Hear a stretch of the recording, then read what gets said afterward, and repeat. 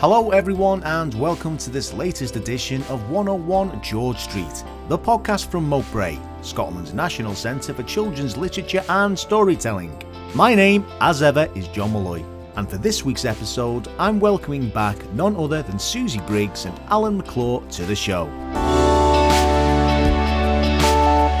Based in southwest Scotland, Alan and Susie are both published authors, musicians and storytellers. They have collaborated together on numerous occasions over the years, starting out as the wee folk storytellers before going from strength to strength.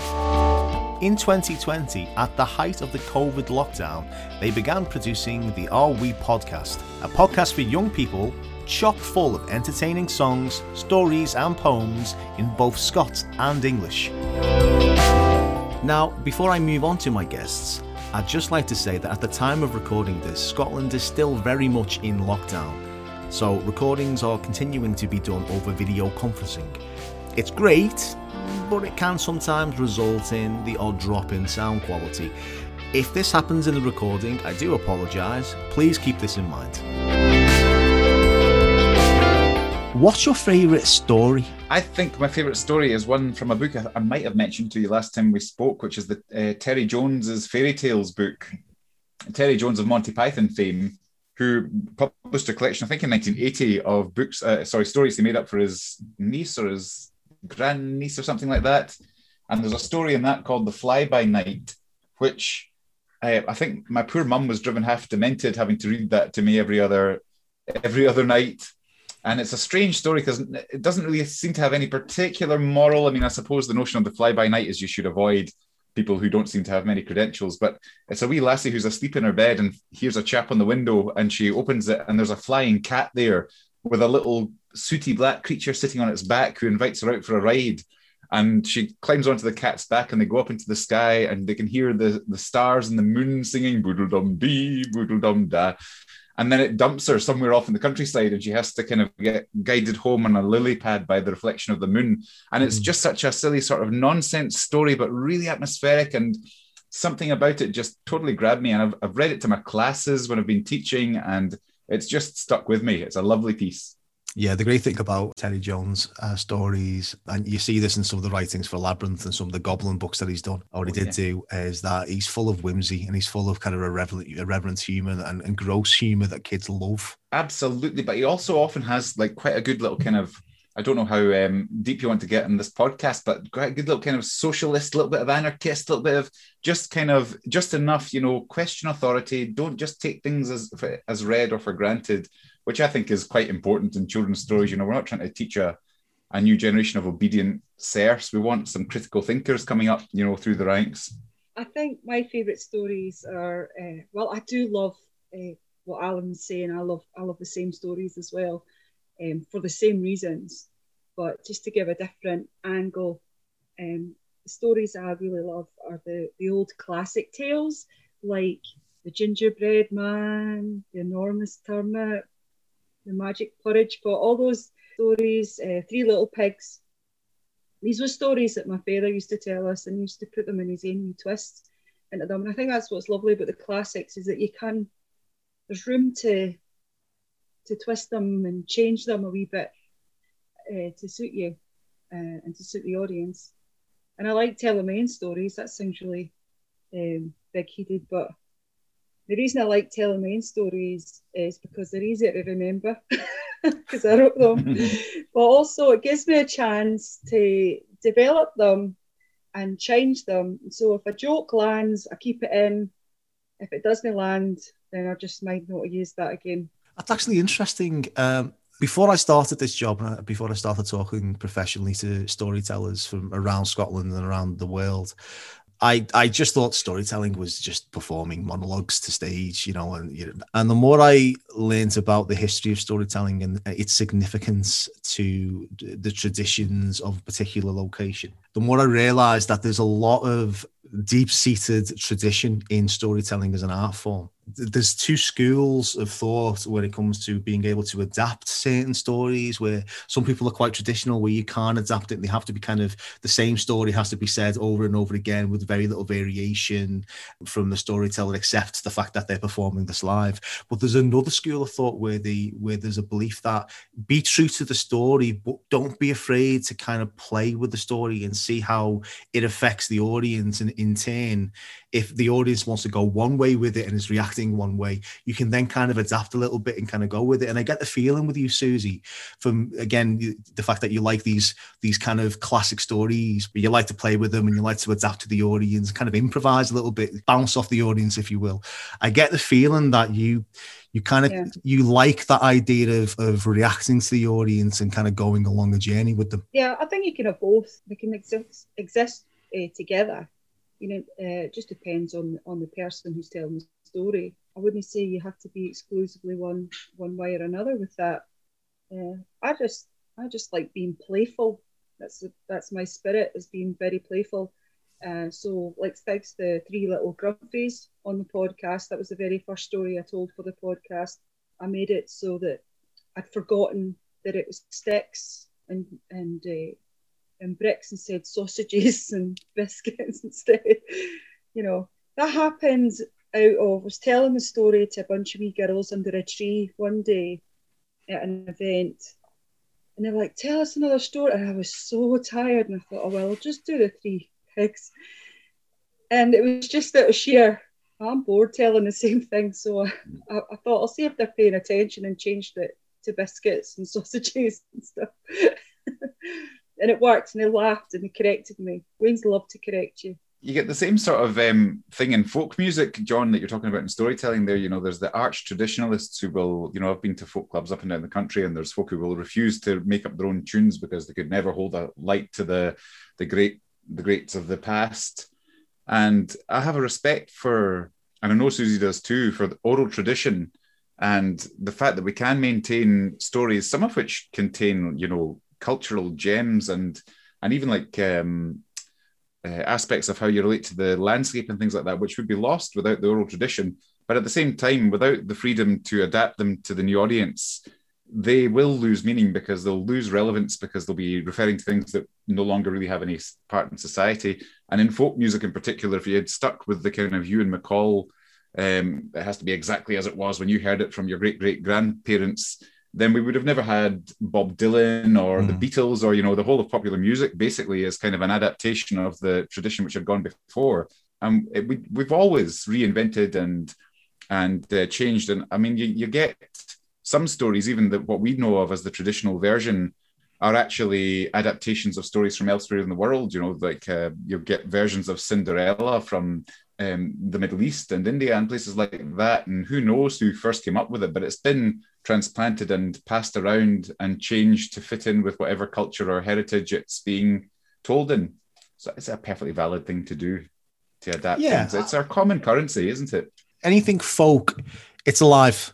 And storytelling is it has to be alive, otherwise, as you say, it'll lose relevance. Ultimately, over the course of years and years and years, eventually people won't connect with it anymore, or it'll be really niche, and only historians or people who are really interested in the past will connect to it. But it will become dead for the majority of the population. And fundamentally, if you're involved in the arts and you're involved in the culture sector, what you really want to do is have people, as many people as possible, engage with the arts or engage with the cultural sector. Absolutely, yeah, that's it. And I think if I don't know how appealing it is to the next generation of storytellers to insist that you're going to just have to try and learn this tale and then repeat it verbatim. You know, it's much more enthusiasm. You see more enthusiasm whenever anything that you present to them, and it doesn't need to be a story. It can be facts. You want them to be kind of absorbing that and then using it in their own ways, adapting things that they learn in their own ways. And of course, that goes for stories too. Now, our wee podcast, which I'm sure I'm pronouncing the "ewer" completely wrong, and I do apologise. I'm seeing Susie's face at the moment, but I love it. It's funny, it's interesting, it's entertaining. But I'm actually interested. And the reason why I wanted you on the podcast again is I'm interested in the backstory. What is our wee podcast? Well, it's we have slightly different priorities with it, but there's enough common ground that it's working really nicely together. So Susie will talk about her love of the language and things, but it's kind of wishful fulfillment for me, because I was like you, John. I was a fan of the Storyteller tapes back in the 1980s that came out. Sorry, I'm not giving away. I mean, obviously there were hand-me-downs from my grandparents, but these were tapes that came through every weekend, and you could read along with them, and they had lovely music and sound effects and stuff. And I've just always, that's been my kind of happy memory of childhood. Lots of happy memories of childhood, but one of the things that I loved was just getting absorbed in these tales. And I have always wanted to try and do something like that myself, but never quite got around to it. And going for the Scots language aspect has just given us a platform where it feels like this is a niche that's worth pursuing. I love the words, I love the Scots vocabulary. I think it's tasty and delicious in your mouth. But it's also just, for me, it's a chance to make up the new tunes and find sound effects and create that kind of oral world. And my hope is that it's just half an hour of pure escapism for whoever wants to listen to it. Obviously, it's aimed at wee ones, but I know we've got some parents and adult listeners around the world who are enjoying it too. So if we can just create that little magical sort of oral holiday for half an hour, and if you happen to pick up some delicious Scots vocabulary at the same time, then so much the better. That's kind of where I'm at with it. That's absolutely true, and I totally agree with Alan on that. I'm far too young to have ever experienced the Storyteller tapes. That's a She's fact. 3 whole weeks younger than me, John. I'm not saying anything, Alan. Exactly. Wished. No, I never actually experienced the Storyteller tapes. My Storyteller experience was my dad telling stories at bedtime, and I loved it from there. And my papa telling us ghost stories sitting on his knee and absolutely terrifying us. But we loved that as well. I think your wee podcast has been born out of our love for storytelling. And, my passion is Scots language and bringing it to the fore and getting Waynes to be excited about discovering it and not just coming out of a dry, dusty, book that some adult's given them. I want them to, or a towel or tea towel in a shop. I want them to feel it and hear it and understand it, especially if they're Scots speaking themselves, that their voice is very beautiful and valid. So if they hear it, then they're going to, make that connection. And there's not enough mainstream Scots language content for Waynes existing. There's absolutely nothing that I can think of that's specifically built for Waynes. And Alan and I just thought, well, let's do it this way, instead of just, let's be very conscious about it, but not be purist about it either. So we're including English as much as we're including Scots, because we're a bilingual people. A lot of us didn't realise that, but we are. And when you realise that, it's like, oh, I feel quite clever. So I was born out of that. And of course, years ago, Alan and I used to tell stories live as the wee folk storytellers. And way back in 2000, Mumble. When was that? It's a while ago. We used to tell the stories a long time ago. We used to go to like the Wicker Man and festivals and stuff and have a right good time. Tag team telling stories. We often used the Terry Jones stories for material. Get them out there. We did.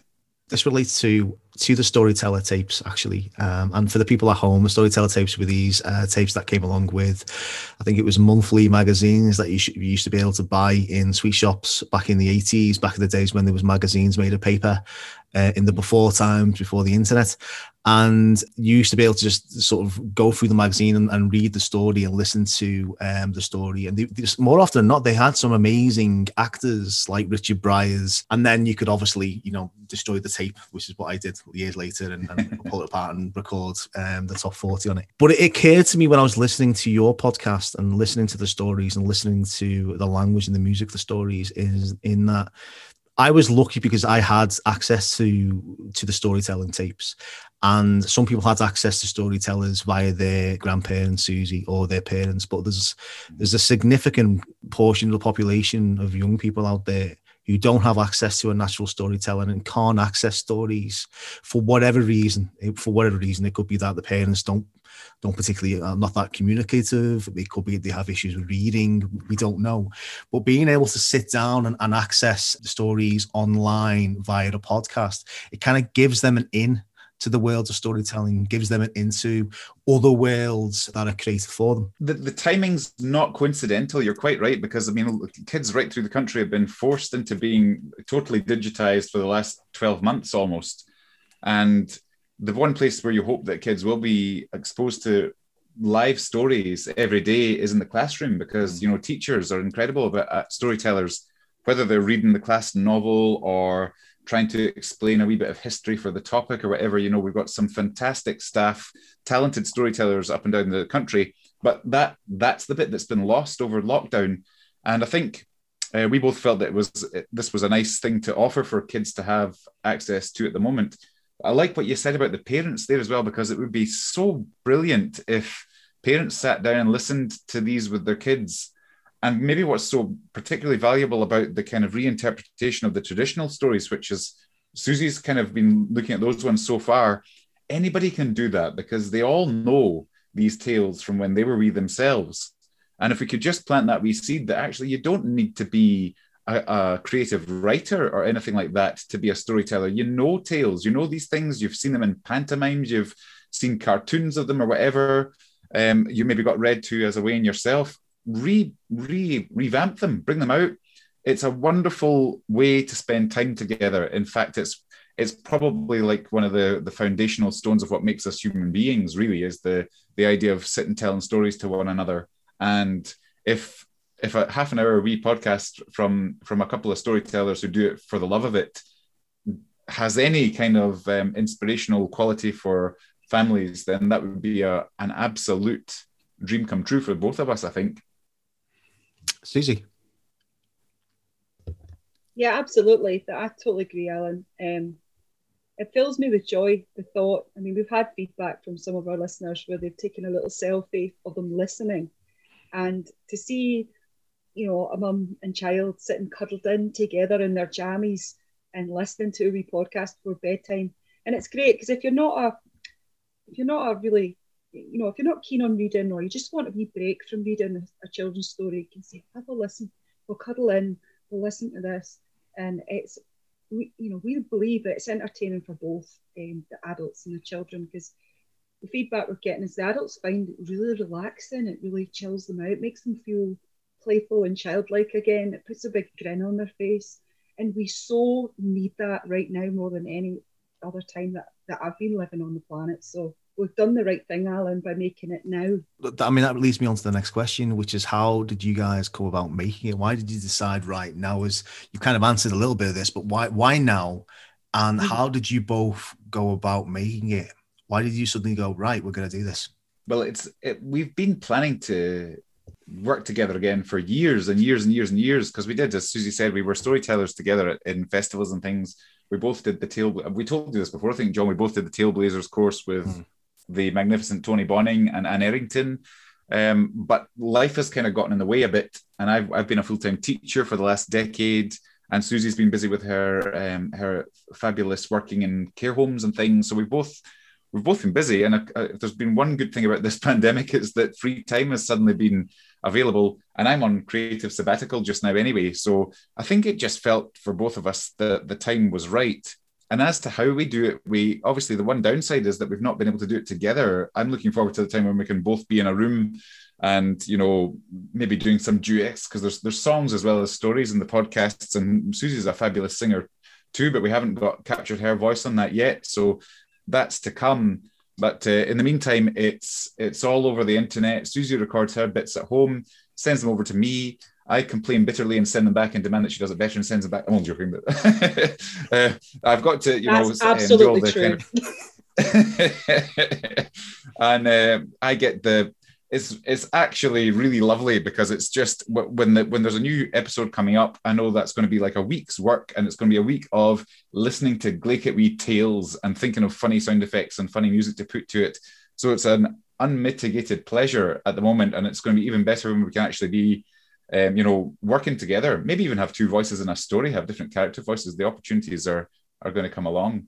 This harkens back to the a previous episode, last week's episode actually, where I was speaking to a physical theatre storyteller, actor called Fred Hopkins. He's based in the north of England, but he does a lot of work in Scotland.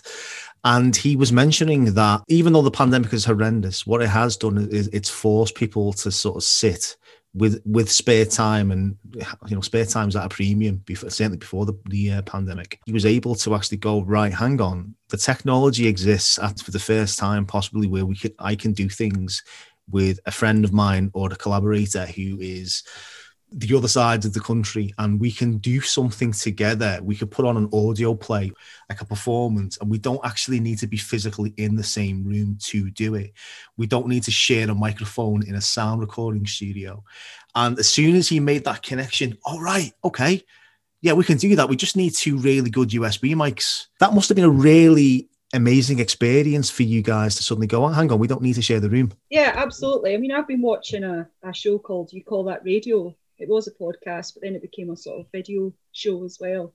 And it does live streams. And it was Mark McGee who hosts that kind of inspired me to actually, like, a little seed of the idea that you can actually collaborate and work with someone in their house. That was quite exciting. So once we worked that out, and of course there's the free time, and also you've got time to think, well, what am I going to do with this creativity? I'm bursting at the seams with creativity. What can I do? I've made as many face masks as I care to make. I don't want to make any more. I started needle felting. I've been doing the Couch to 5K, but I wanted to do something incredibly creative, and it just felt right to do this. This felt good. It's been given me a great focus, and while it's not, it's not a good money spinner. We're nobody's paying us to do this. We're doing this out of the love in our heart, for storytelling and for working together. We're relying on donations from Buy Us a Coffee. So, it's not a money-making scheme. This is pure creativity. And when you're sitting there in lockdown, you start thinking, well, what is important? Yeah, you do need to make money, but it's actually really quite nice just to make something amazing. Susie's right. If you're compelled to do something, if you're just compelled to do it, you can't just stop just because you're not going to be getting, no one's actually asked you to come along and do it.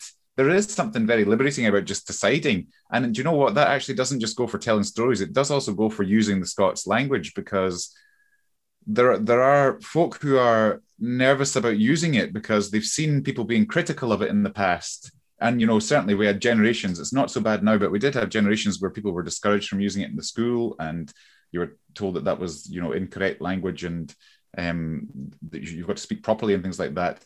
And so folk have been a wee bit nervous. Some folk have been a bit nervous about using it in creative output, whether it's popular music or stories or whatever.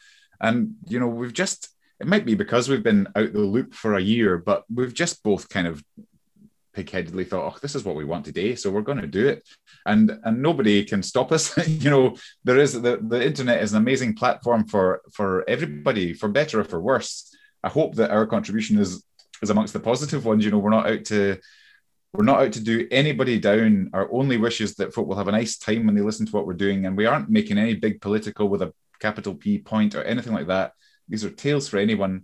And we enjoy each other's voices, and we have done for years, and we enjoy the stories, and we just both passionately believe in the value of story as a unifying part of society. So it has been great, and technology has been a huge help for it too, and we wouldn't have been able to do it really without it. Or Susie could have done her one at home, and I could have done mine at home, but the whole fact of still being able to collaborate even when we're stuck indoors or whatever has been, it's been really important, actually. It's been probably the most positive thing I've been working on, and that's good for your mental health and good for your self-esteem and all those sorts of things. It's been great. Excellent. And where could we find the podcast? You can find it on our host site at Podiant, but you can also find it, it's distributed from there to places like iTunes, Spotify, Amazon, all the platforms that you can get music or podcasts from. You can also get it from www.nipnebs.com, which is my website for my book. And the reason it's on there is because the audiobooks that were narrated by Gary Lewis, and the music and the soundscape was created by Alan. The selling of the audiobooks actually pays for the podcast. In terms of content, what are the kind of things that we would expect when we listen to the podcast? Well, so far it's been two sort of longish, or one longish story each. Then we also have the occasional wee poem. Susie writes lovely little poems for kids, and I like putting the sound effects and things on those. And we also have a weekly feature, or not weekly, sorry, I should say, a feature every month called Scotify, where Susie challenges me to write a brand new song based around a particular Scots word that's a favourite of hers or a favourite of our listeners. So we've got the Scotify challenge every month. The first one was, the word was shugle. So we had a song about Dougal, who has to give himself a shugle because he's feared to go into school because he hasn't done his homework and things. Last week, the last one was the Bahuki song, which was voted for by our wretched listeners who couldn't think of a nicer word than Bahuki. But the one we'd like to play you one, if we may, which is for the word puddock, which was a very seasonally appropriate one because the podcast went out in March, which was just when all the wee puddocks had leapt back into my pond and we had a pond full of frog spawn. So we have the puddock song for you if you'd like to hear it. Absolutely. It's time for Scotify, in which Susie challenges Alan to write a song about a Scots word.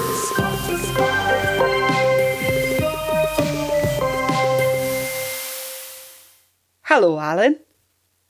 Last month you made a braw wee sang about the word stushy. That's still burling about in my head. I've got a new Scotify sang challenge for you. This word is one of my favourites. The word is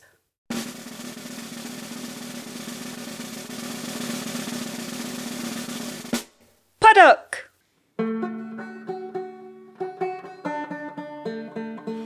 I'm a puddock in a shach and a loup fair lily pad, guddle in the broad brown dub.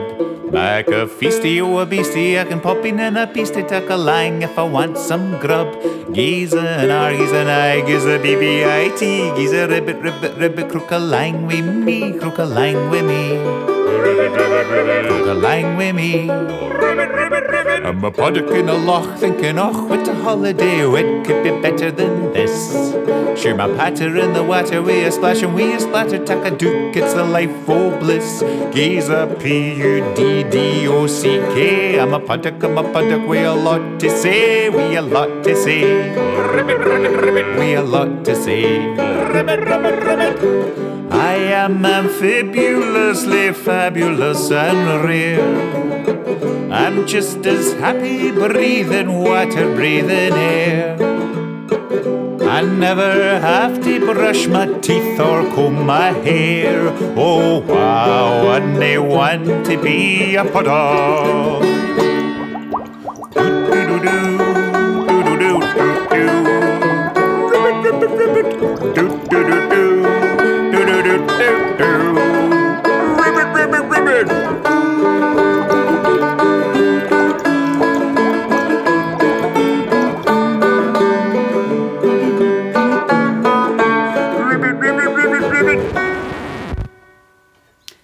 Alan? Yes? Have you been playing at being a puddock again? No. Yes, you have. Look at the state of your clothes. You're not coming in the house like that. Oh, Shell.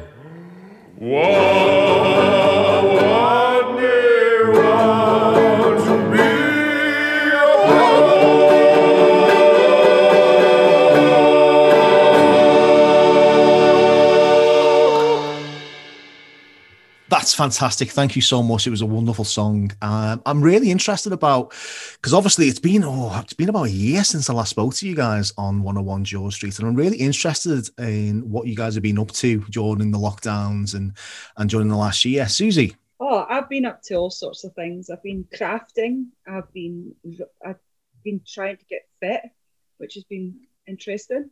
And I've been getting commissions to write new stuff in Scots for Wayne's, which has been really fun. Doing another translation for Ichiku Book of Grimm's Fairy Tales, which should be out in August this year. I was working with Mrs. Kerr again at St Andrew's Primary School, during the second lockdown. We did another Nip Nebs in the Last Berry glossary. That should be out soon. And I've also been working with the Scots Language Centre on quite a big Scots literacy project, which should be launched quite soon as well. So I've not been idle. Jack's Well came out, my second novel, and Moat Bray were very kind in helping me to promote that, but it came out at a fairly rotten time, so it's kind of, I'm hoping that when lockdown is lifted, I can maybe give that one a wee shunt. But in the meantime, I'm working on the sequel to my first novel, Callum and the Mountain. So there's a novel that takes place 2 or 3 years after the events of that novel. And I've also just been learning my chops in terms of production, so musical production. And I've been lucky to get a couple of commissions for incidental music. The Crichton Carbon Centre wanted a piece to go with their peatland preservation project, so I wrote them a piece. And then the Kirkcudbright Development Trust has put together a lovely video promoting Kirkcudbright as a destination and as a place to do business. So I got to make some music for that as well.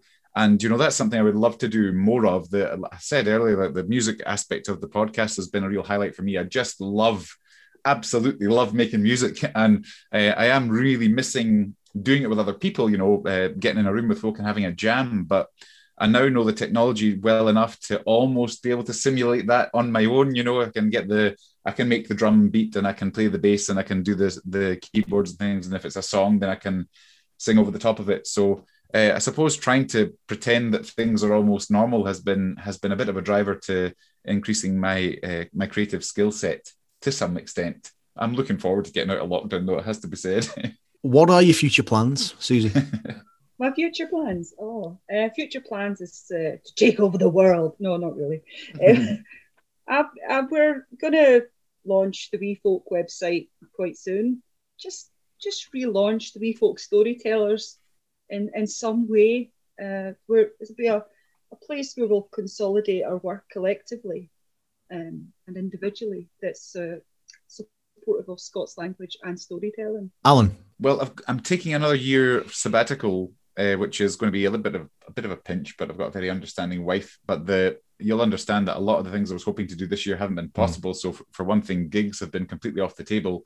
So this year hasn't really been a good proof of concept. So I'm going to have another year of that with the expectation of going back to teaching afterwards, but hopefully with some new skills to take to the classroom, you know, a bit more music, a bit more tech savvy as well. I think a lot of teachers have had to get that way over the last year, but that's going to be valuable. And just continue writing and continue collaborating as well as doing the podcast with Susie. And, you know, as she says, working on the Wee Folk stuff. I've been co-writing some songs with an author in Texas who wanted to try it. He's on the same publisher as me. So we have about an album's worth of stuff now that we're going to work on. And I have a friend down in Hull who's doing a music PhD who wanted some lyrics for some of his pieces. And we're hopefully going to be able to get back together and finish those off and just get back into the world a bit, I think. I mean, I think dreams of superstardom are long behind me now. I'm glad to say. So my main aim is to just keep improving at things. I'm really enjoying illustration at the moment. Actually, you know, the storyteller tapes used to come with color in pages, as you'll recall. So I've been kind of trying to emulate that with pictures from the stories we're telling, and you can find those on our Facebook group. So I'm kind of getting a wee bit better at illustration. I may try. I know there are proper illustrators out there who'll be gritting their teeth, but I might try illustrating some of my kind of little short stories for picture books and just see how it goes. And everything's just an excuse to get better at stuff and to practice things and to have a bit of fun, really. Absolutely. Guys, thank you so much for appearing on the show. I really appreciate it, and good luck with the podcast. I've had to listen to it. It's fantastic. And for the listeners at home, please check them out.